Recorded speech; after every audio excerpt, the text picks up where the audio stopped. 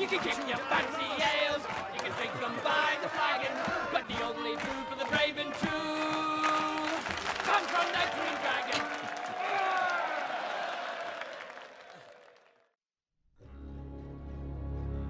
The necromancer of Dol Guldur is at last revealed as the great enemy, yet it is through his mighty vassal, Azog, that Sauron threatens to crush all resistance to his power in the north. The time for secrecy has passed. The Pale Orc is now unleashed upon his foes as the fearsome general of Sauron's massed hordes. Hello, ladies and gentlemen, and welcome to The Green Dragon, your podcast about the Lord of the Rings and Hobbit strategy battle game by Games Workshop.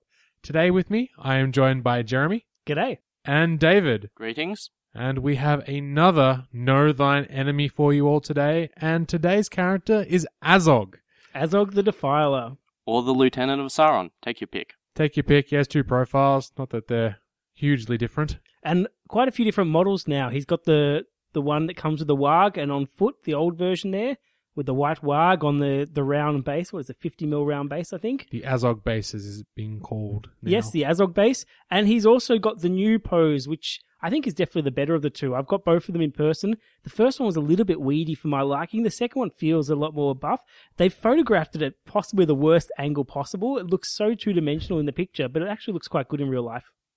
I actually quite like the one on Warg, to be honest. I think that's just a very powerful charging about to hit someone like Thorin in the face and just ride him down. I quite like the mounted model. And you can tell a character's important when they get their own base size. I think they've started to do that a lot now with the models. It's very much an aesthetic choice, I think. It's just make the model and then choose a base size that it fits on. Yeah, I mean, Bolg even got that really weird-looking oval-ishy type thing that he's got going on. Yep. So Azog's base there. The problem with the Azog model is that you need the white warg, and you don't get a white warg. So if you're like me, you just buy another Azog, chop him off the white warg, sculpt the fur on, then you've got another white warg, and then use the other parts to make Gundabad or captains and other things, and an Azog with both hands. That's right, you did do that, didn't you? Yes, certainly did. Came out pretty well. It beats painting just a regular warg white. And putting it on a 50mm base, which will be hard to get hold of as it is. I wouldn't mind if someone does that, though. I can see why they would do that. The 50mm base, you can probably just get it online. I'm sure they sell it. Yeah, you probably could find it floating around on GW's website or whatever. But I think now we need to sort of get into Azog's profile. So I think I'll dive right in here. We'll start with the normal, plain old, generic, run-of-the-mill Azog. Yep, the first profile we got in the Hobbit rulebook. Yep, so he has move 6 as is standard. He is an orc as well. He is fight 7 with shoot value 5+, strength 5, defense 5, 3 attacks, 3 wounds, and a courage of 5. He has 3 might, 3 will, 1 fate. His war gear is an armor and a 2-handed axe. His options are a lance, not sure why you take it, but it's there, and the white warg, which I'll get to in a sec. He also has a special rules of Burly, which allows him to fight with a 2-handed weapon without the -1 penalty, which is very, very handy. And also the I Am Master special rule. When rolling to wound an enemy against an enemy hero after winning the fight, Azog always wounds his foe on a 3+, regardless of their defense, which is his bread and butter special rule, really.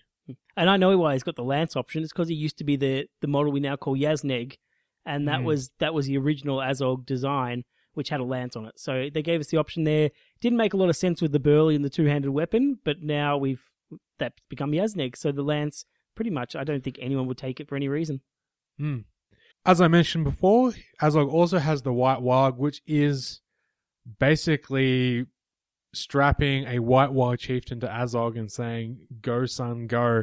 The white warg obviously has move 10, but it is a hero as well. So he has fight 5, shoot value of 5+, strength 4, defense 5, 2 attacks, 2 wounds, and courage of 4. He has 3 might, 1 will, 1 fate. His special rules are Raging Beast, which means the white warg automatically passes his courage test to stay alive and fight if Azog is separated from him. This is the best rule he has. I really like that one. In addition, he automatically passes all courage tests, which is crazy awesome. Effectively fearless. Yeah. Absolutely. And on a warg, that's really, really, really, really, really useful. He also has a special rule called Packmaster, which means only wild wargs, fell wargs, and wild warg chieftains may use the white wargs stand fast or benefit from his heroic actions. And we talked about this a bit on the Courage episode, I think, with some uses there, so we won't go into that too much, but it's a plus and a minus. The nice thing is he's in a list with a lot of fell wargs there, so you will make use of that rule. Yep. Also, in one of the more recent FAQs and in the recent edition of the Battle of Five Armies, the White Warg also picked up a third special rule called Deadly Union. As long as Azog is mounted upon the White Warg, you can spend either Azog's or the White Warg stores of Might, Will, and Fate as if they shared the same profile, which is very, very handy and makes him so lethal. But that's what it was before. They've just clarified it because the mounted model, you can choose the different stats. They just made it super clear there. Yep. In addition, Azog also has a secondary profile, the Lieutenant of Sauron, I believe he is called. And David, what are the differences between regular Azog and the Lieutenant of Sauron? The main difference I'm looking at now is he's picked up an extra special rule called General of the North. By Sauron's will, Azog is the undisputed commander of the Orc hordes. It means he picks up Saruman the White's standfast radius. So he has a 12-inch standfast. That can affect heroes. Nasty. Yeah, affecting heroes is the best part about that. 12 inches, give or take that, but affecting heroes is really... Is it just Saruman that's got that? Saruman. So yeah, it's Saruman and Azog now that can do it. Yep, brilliant. He's also got a couple extra points of fate, doesn't he? Yeah, he's up to 3 fate because he survived the first 2 movies, so they've just chipped a little extra Might as in well there. keep him Ascended alive. profile. So regular Azog comes in at 175 points, 225 with the White Warg. The Lieutenant of Sauron version is 200 points or 250 with the White Warg. So pretty costly there. You're looking at Aragorn tier, Boromir Captain of the White Tower with Banner tier there. So pretty big on the points. Yeah, he's about as much as you're going to pay for a character that's essentially a cavalry model or an infantry model. So really expensive investment there. He's not a monster. He doesn't cause terror. So he's pretty much a standard character, but he plays a role for the evil that they don't get in a lot of other characters, where he's got the 3 might, he's got the fight 7, and he's got the 3 attacks. Yeah, so let's pick him apart. What makes Azog different from every other character in the game? What makes him different to, say, a Gothmog or a Shagrat? What makes him more powerful than those other characters? As you said, he's up there at the Boromir Aragon points level, but he hits with that kind of hitting power. He wounds on 3s. Even the magic sword of death only wounds on 4s. It's his ability to go into something with fight 7, 3 attacks, 3 might, and kill it. The wounding on the 3+ on the heroes is definitely what makes him who he is. And the nice thing about that is it doesn't get modified now, so the burly doesn't affect it, which we initially thought it does. But you can still use your might on that. You've got a huge chunk of might. And it means that you can go up against treebeards and eagles and really big high defense characters and have no trouble wounding them. So it's actually quite funny when you play him against one of the scenarios with the eagles, and he finds it easier to wound Gwahir than he does for the standard eagles. Yeah, which is quite interesting too. And even like Thorin Oakenshield, if he stares down the barrel of an Azog on the charge, he's gone, I'm not too confident about this. I think even the 3 wounds, 3 fate heroes with 3 might, all full fresh, they're worried. Like, they're going to look at Azog and go, this could hurt. This could take me out if he wins the combat. If you made it your life's goal to hunt down dwarven heroes, this is the special rule you would choose. Agreed. Oh, if you can add a special rule to almost any other character in the game, this will be the rule you choose. It is that good. And have you guys used it before? Yeah, well, we've played... I think everyone here has played the scenarios with Azog. And I took Azog to a little Heroes and Monsters tournament where you could only take Heroes and Monsters. I think you took 500 points worth. And the highlight for me with playing with Azog there was I charged a Gandalf the Grey, I think it was, and I called a heroic combat off a charged Gandalf, killed him, and you know how hard Gandalf is to kill with the fate and the rerolls, and then got to charge another hero and killed that. So I got 2 heroes, like 300 points of heroes in one combat phase, just because of that 3+ rule and the knockdown of the Warg. Very, very powerful there. I'd also like to really point out, I think this is the option, the White Warg is the option that makes Azog go from, an infantry-based character of sheer death and destruction to the, I am going to atom bomb an army. I am going to touch something and it's going to die. He's literally got like what Boromir has, the touch of death, because whilst on the White Warg, they can share their might, will, and fate. So he can rock into a battle with 6 might, 4 will, and 2 fate. That's just at his regular profile. You get an extra 2 fate on that if you go his ascended one. It's nuts. What do you guys take on the 6 mites there in the White Warg? I think this is Aragon and Boromir in the same profile. It's what have you got to stop that? It's just It means you can pretty well guarantee a result straight off. So you know that if I'm charging a hero, I've got the might to turn a 1 into a 6 if I need it. I've got the fight 7 there. I can call a heroic combat. If I get to fight before other things and people don't get time to strike, I can pretty much kill whatever I'm in contact with. Yeah, he takes Boromir's Touch of Death to a whole new level. And I'd like to really touch a bit more on just the White Warg's uniqueness, because he is a part of Azog's profile. It's a little bit of a shame we can't take him as a sort of regular character in the Hunter Orc list. We have to take Azog to get him. But I know, Jeremy, you've used White Warg to quite some skullduggery and trickery being pulled off. My favourite one, the best thing about the White Warg, in addition to the combined profile, is that you're guaranteed to get to use him when you dismount. So you give another character that during the end game is essentially fearless. So you can go capture an objective with him. You can go charge a terror-causing model. And it's one of the few models in your Azog's Hunter list that can actually guarantee it's got the courage to charge anything that causes terror. One of the scary elves or a troll. What I've done sometimes is call heroic combats with Azog and the Warg. So I knock down, kill the model, and then I'll dismount during that heroic combat so that Azog can move through a small gap and then go attack another character that might be trapped. And the Warg can then, part of the combat, go off and attack something else.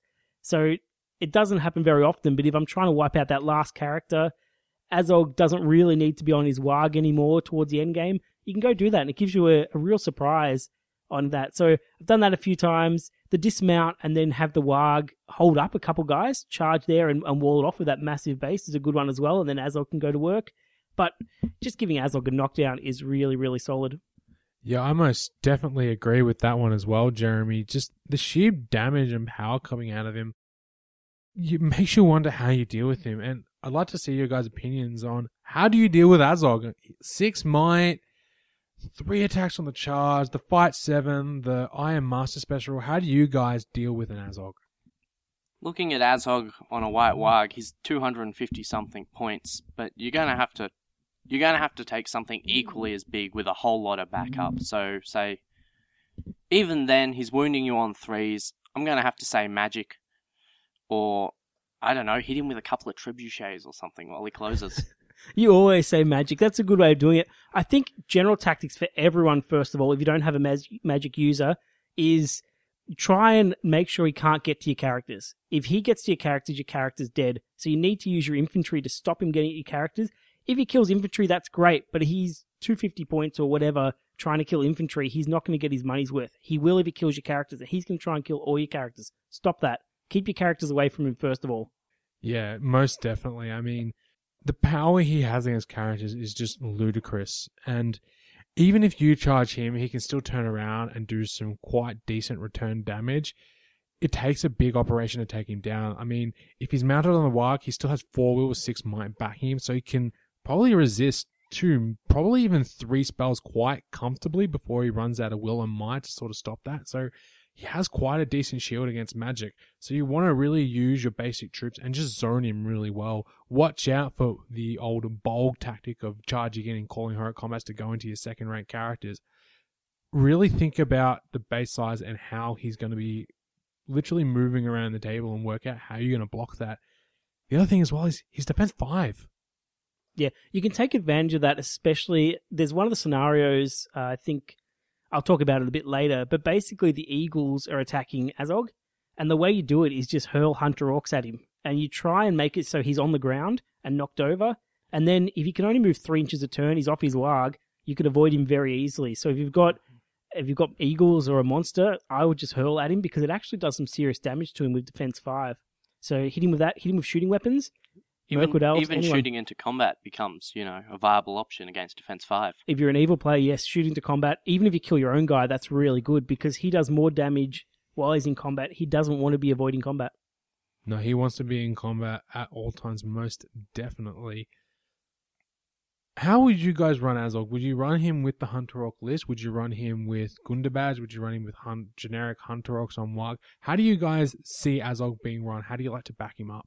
I go always pure Azog Hunter list. I don't think the allies are really that necessary with him. He can do anything, and he takes up so many points that you can end up weakening your list. The one way is to go with a lot of Hunter Orcs, and that's the hit hard, hit fast, and try and take out the enemy as soon as possible.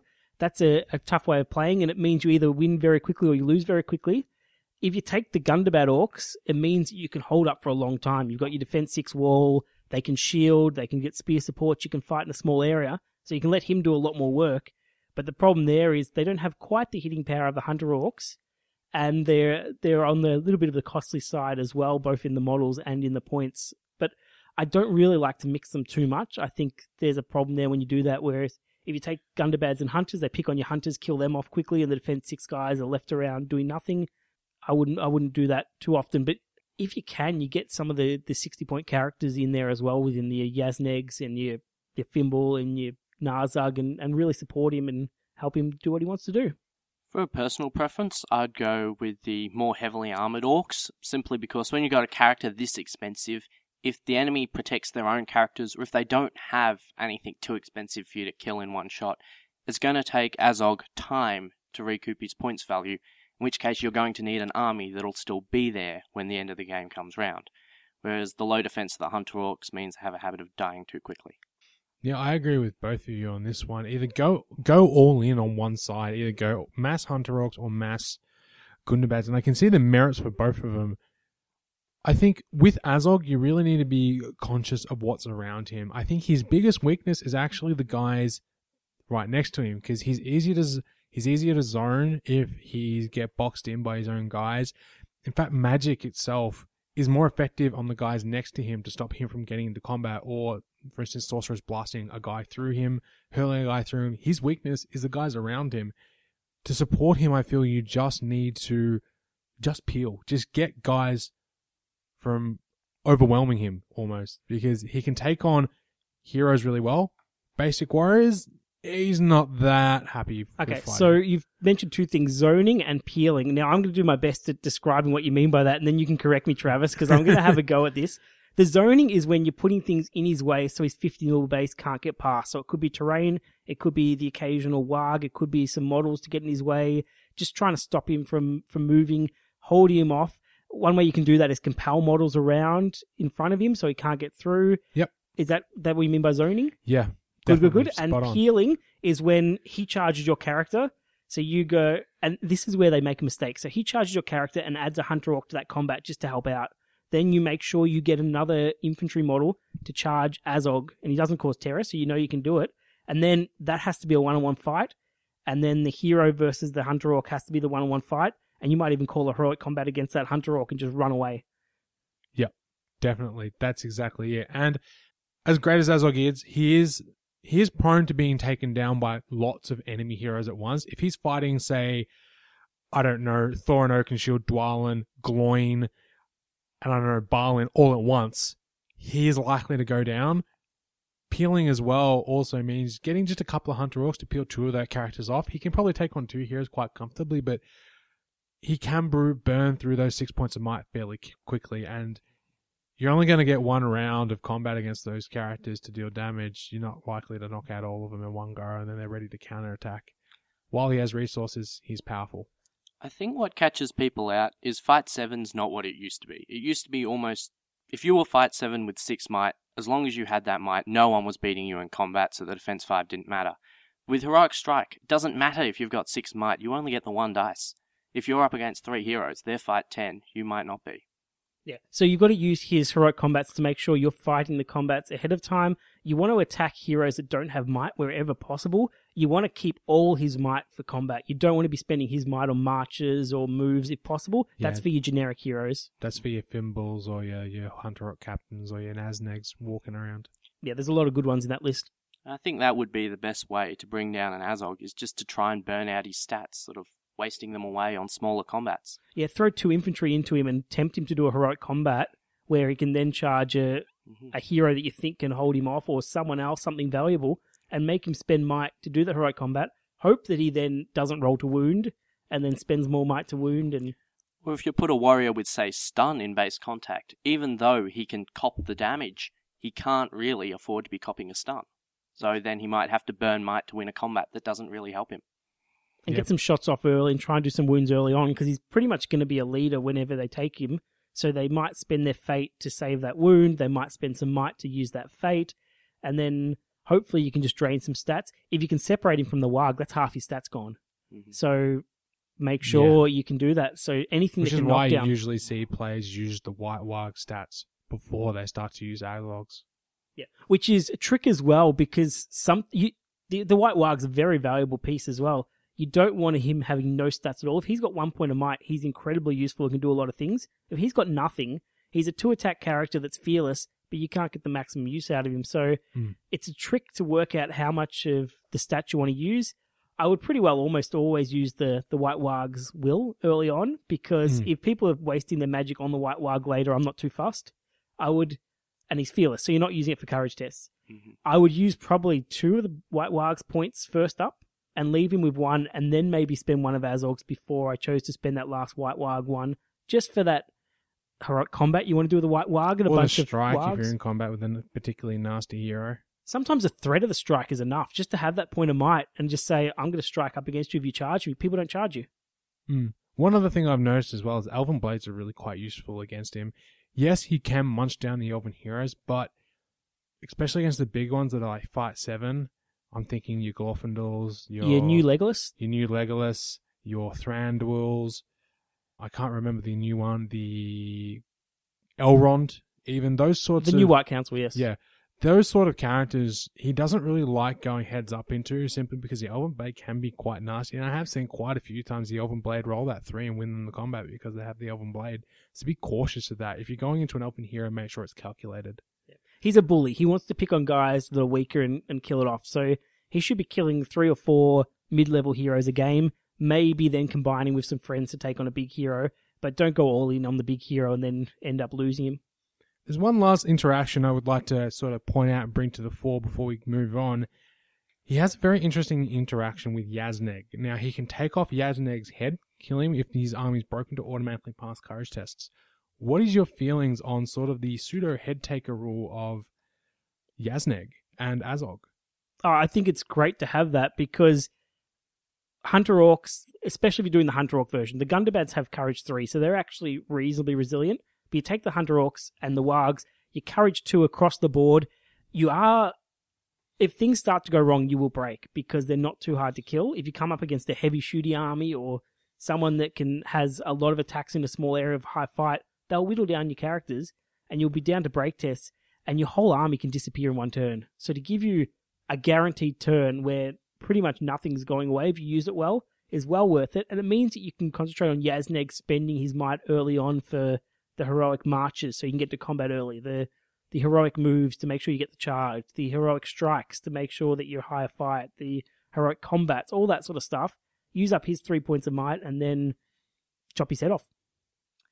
For Yazneg's rule, that was the auto pass courage for the turn. Was it a boosted standfast range? Or? Yes, it was. It only works on the regular Azog, but it boosts the regular Azog's standfast to 12 inches and gives everything rerolls as well, I believe. Yes, Azog is considered to automatically pass his courage test, and his standfast has a range of 12 inches. If Yazneg is removed from play in this way, then whilst Azog is still alive, so this is multiple turns, all Hunter Orc captains, Fimble the Hunter, and Narzug reroll fail courage tests. So it's definitely designed for the Hunter Orc force, and it means that reroll fail courage test is really impressive. A courage 2 with a reroll, you're getting over a 50 chance of... If you have a horn in there, courage 3 with a reroll. You're getting pretty reliable courage, especially on your captains. So if it gets down to a point where you're breaking and you've got guys still alive, you've still got captains around, you've still got hunters around, you still need to play the game, do it. Cool. I think that's really all that's really fleshed out on the character of Azog. I think we can move on to some arbitrary scores here. Why not? Let's do this. All right, David, let's start with you. What would you give Azog out of 10? On a scale of 1 to Z. Ooh, 1 to Z. Q, I'm thinking. Excellent. Do you want a scale of 1 to 10 as well? Or? Let's do the 1 to 10 as well. That's been the tradition. And basically, I know that most of our characters have got between 7 and 9 here, but that's because we're choosing characters that we like. At the moment, we've still got a huge amount of choice. We're basically choosing stuff that we find really good. And Travis is giving me a score that's different because he wants to be different. Okay, I'm looking at 6 might at fight 7 with 3+ to wound. This is all the best heroes you can think of rolled into one. It's a lot of points, but it's worth a lot of points. 9.5. Ooh, very nice score there. I'm going to give a 9 for the first version. My issue with the first version is the lance is silly and doesn't do a whole lot there. And there's...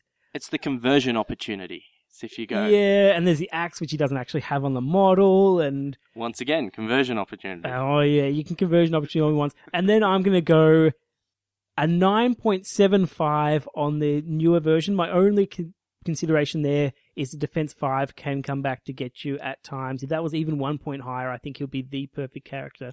I think with all the other benefits, if you boost his defense, he would just become stupid. Yeah, I'd love to have an armor option like in the last movie for him. I think that would be that would put him to be probably my favorite character in the whole game then if he had that option. I'm going to give a 6 for the first version. I have taken him down very easily before. However, the new version with the extra 2 point of fates, I think, is a very big factor. And the 12-inch stand fast affecting friendly heroes is you can abuse that. You can abuse that so well. So I'm giving the Lieutenant of Sauron version a 9.5. So Travis goes around to Games Workshop stores and beats up like 12-year-olds and then talks about his prowess. I do not beat up 12-year-olds. They're 15. 13. Thank you. Yep. So the a 6 from Travis, and then between 9 and 10 for David and I. Hey, you make your choice. Super form 9.5. Yeah, but I chose to ignore it. That much difference. 3.5 points difference for the Stand Fast and the Fate. Yes. Okay, there we go. Fate and Stand Fast really important in Travis's mind. Not so much in mine. I gave about a 0.75 difference. David, did you have a difference? You didn't. No. You pay more points, you get better rules. There you go. Appropriately costed. All right. Thank you guys for joining us for another episode of Know Thine Enemy. And as always, guys, traps win games.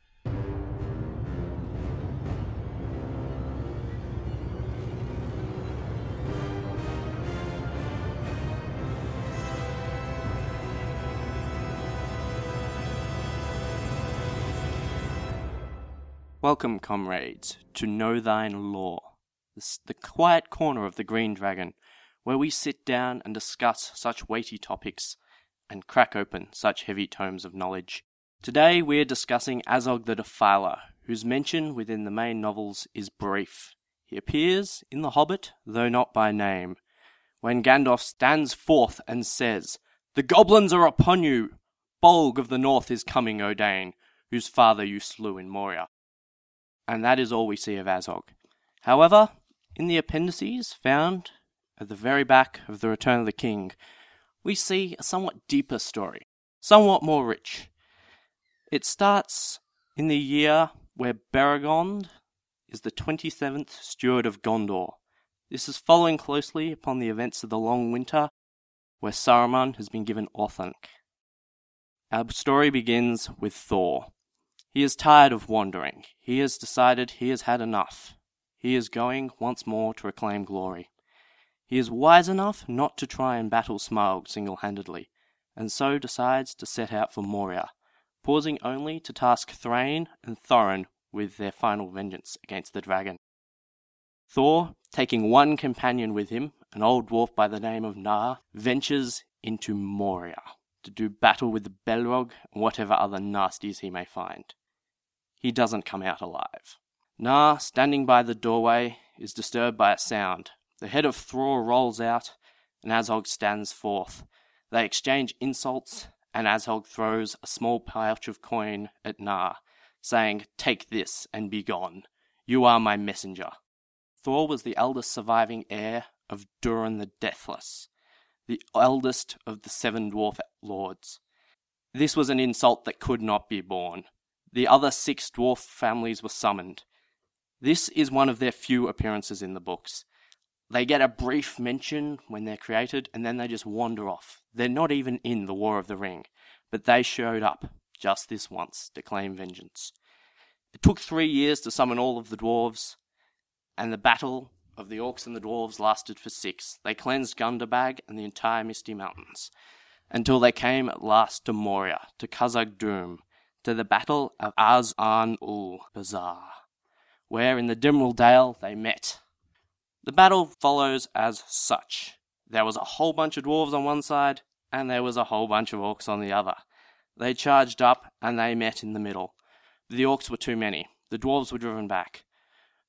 Thorin and Thror were forced to seek cover in a wood, where Thorin picked up his oaken shield and was generally awesome. Dain, however, was there, and so was his father Nain. Nain cut his way to the gates of Moria itself, where Azog stood forth, and his bodyguard of effectively super orcs, with great thick armour, tall, muscular.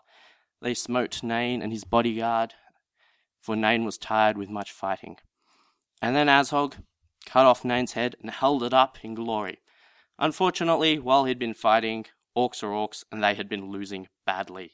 The dwarves had rallied, he was surrounded, the battle was lost. Azog, in true orcish style, legs it. This is where Dain comes in, jumps him from behind, just as he passes through the doors. Victory to the dwarves for all time. Unfortunately, they'd lost a lot of dwarves, and there was still a Balrog in Moria. They looked round and said, "There's a lot of dead dwarves here. We can't fight a Balrog. Sorry, Durin's folk, you're on your own." The other 6 families packed up and left, and Thorin and Thrain were left standing there going, "Now what? Back to coal? Back to coal." And that is all we have of Azog the Dvala. So, thank you for this time, and I hope you'll be joining me at some later date, as we delve deeper into the world which Tolkien wrote.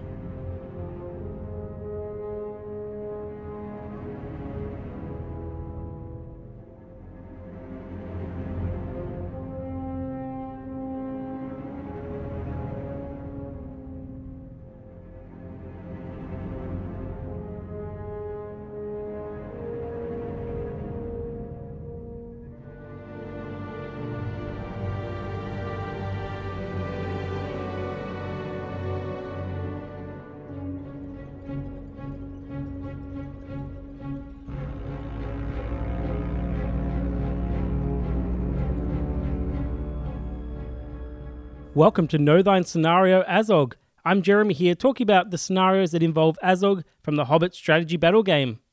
Now, Azog was in the movie quite a bit for the Hobbit, but he was only in the books for a little bit. So I'm going to start with the scenarios that involve both, the Battle of the Dimral Dale. In the Desolation of Smaug, there are 3 Battle of Dimral Dale scenarios, Part 1, Part 2, and Part 3. They're all very similar in that they involve the dwarves versus Azog and his Gundabad and Hunter Orcs, and all of them have the same victory conditions for good. Just kill Azog. In the first one, Azog has to kill Thror, the second one he has to kill Thrain, and in the third one he has to wipe out the rest of the dwarves. In the scenarios 1 and 2, Azog gets a special rule called the Pale Orc, where he's unstoppable in battle and he gets to fight a heroic combat every turn, every fight phase without expending might. This makes up for him not having the White Warg, so he can still move around, he can still attack, and not get pinned down by dwarf warriors trying to hold him up.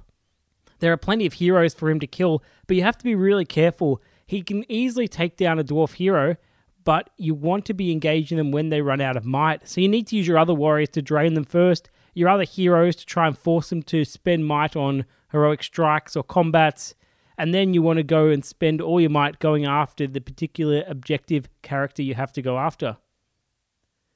Try to keep Azog away from dwarf heroes that aren't the ones you want to kill with might.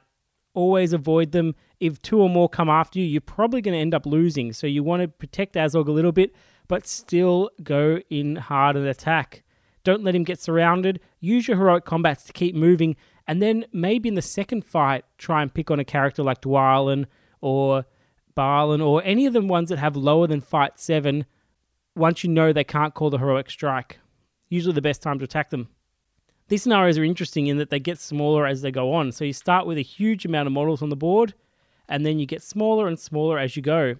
We've only just started playing through them. We're having a good time, but we'll continue to do that, and we'll put some reports up on our Green Dragon podcast a bit later. So in short, for these 3 scenarios, attack with Azog, try and use your heroic combats in the first couple to pick off guys. In the last one, just make sure that you pick off the heroes. Maybe use the captains as a bit of a bodyguard as well. Don't keep them right next to him because it can be easy to pin you both. But try and go after your objective as soon as possible. Really put the pressure on. Now I'm going to go back to the Unexpected Journey rulebook. There are 2 scenarios with Azog in this. The first one is called The Chase. It's scenario number 2.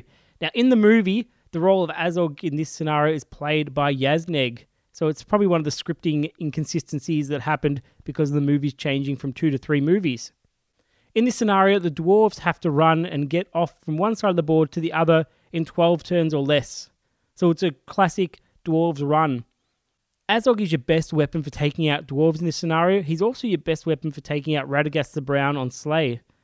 There's a special rule in this scenario where your models cannot charge or shoot the good models unless the Slay has been wounded. So you need to either use Azog to go try and wound Radagast's Slay, or use Azog's courage to make sure he's the one charging dwarves, picking them off at the end.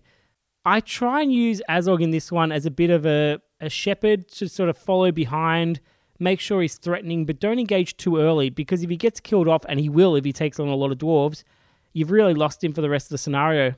The evil side tries to play very defensive and just slow down the dwarves, so try not to get the dwarves attacking just one hunter orc or a guy on his own, because they'll call heroic combats and then speed right up. So you have to be really conservative with the evil player in this one. You don't want to just throw Azog in, because you've got Gandalf, Radagast, and then 13 dwarves ready to kill you. The next scenario that I've got is called number 7, Into the Fire. In this one, you've got a very small amount of good models, Thorin Oakenshield, Bilbo, Gwaihir, and 4 giant eagles, against a small band of hunters, Azog, Narzug, Fimble, and then 6 hunter orcs on Fel Wargs, and then 6 Fel Wargs by themselves. Azog needs to be attacking Thorin, Bilbo, or Gwaihir in this scenario. Don't get hung up on the Great Eagles. Watch out, the Great Eagles will throw models at Azog and try and knock him off his warg.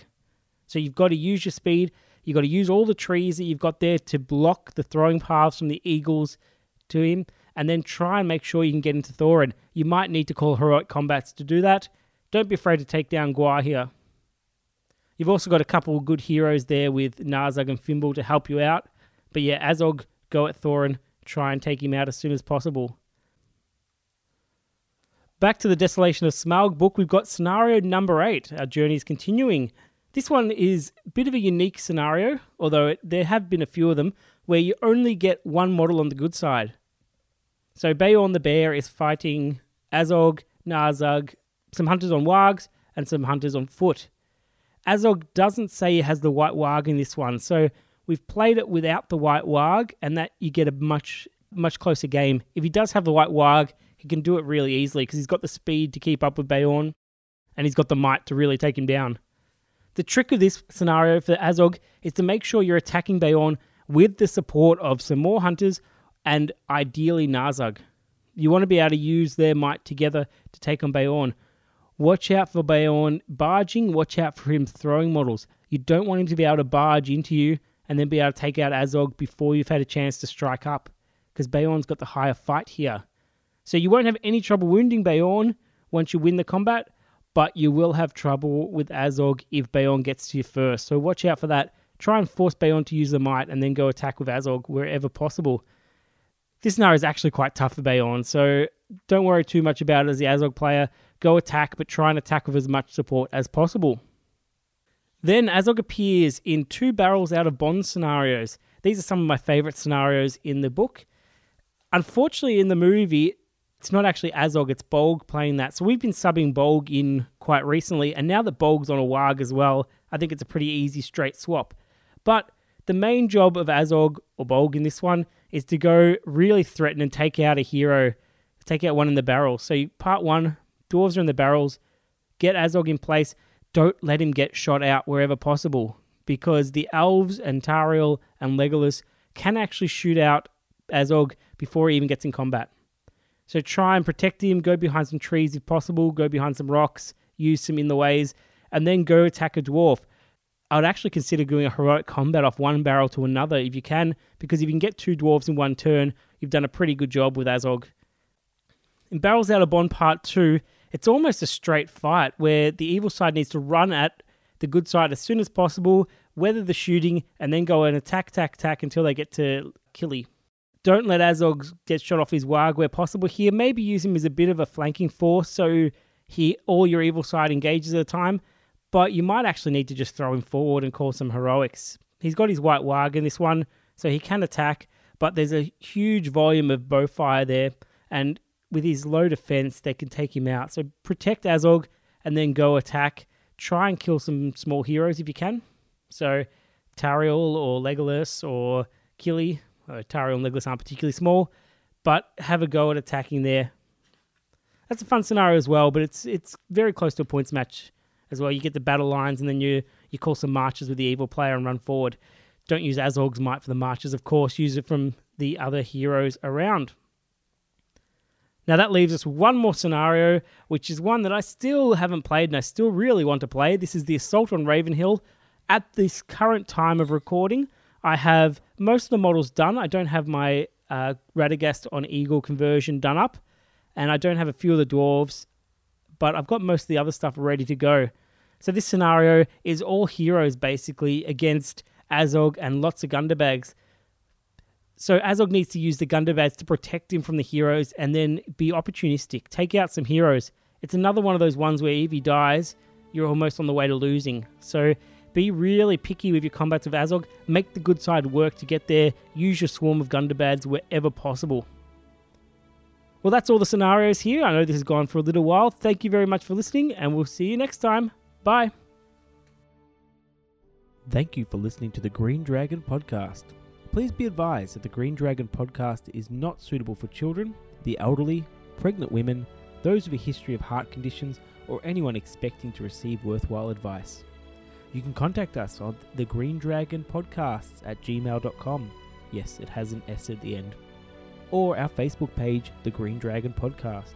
We do not claim ownership of any works based on J.R.R. Tolkien, New Line Cinema, Warner Brothers, or Games Workshop. This podcast is purely for entertainment. The thoughts, as rare as they are solely that of our hosts and guests.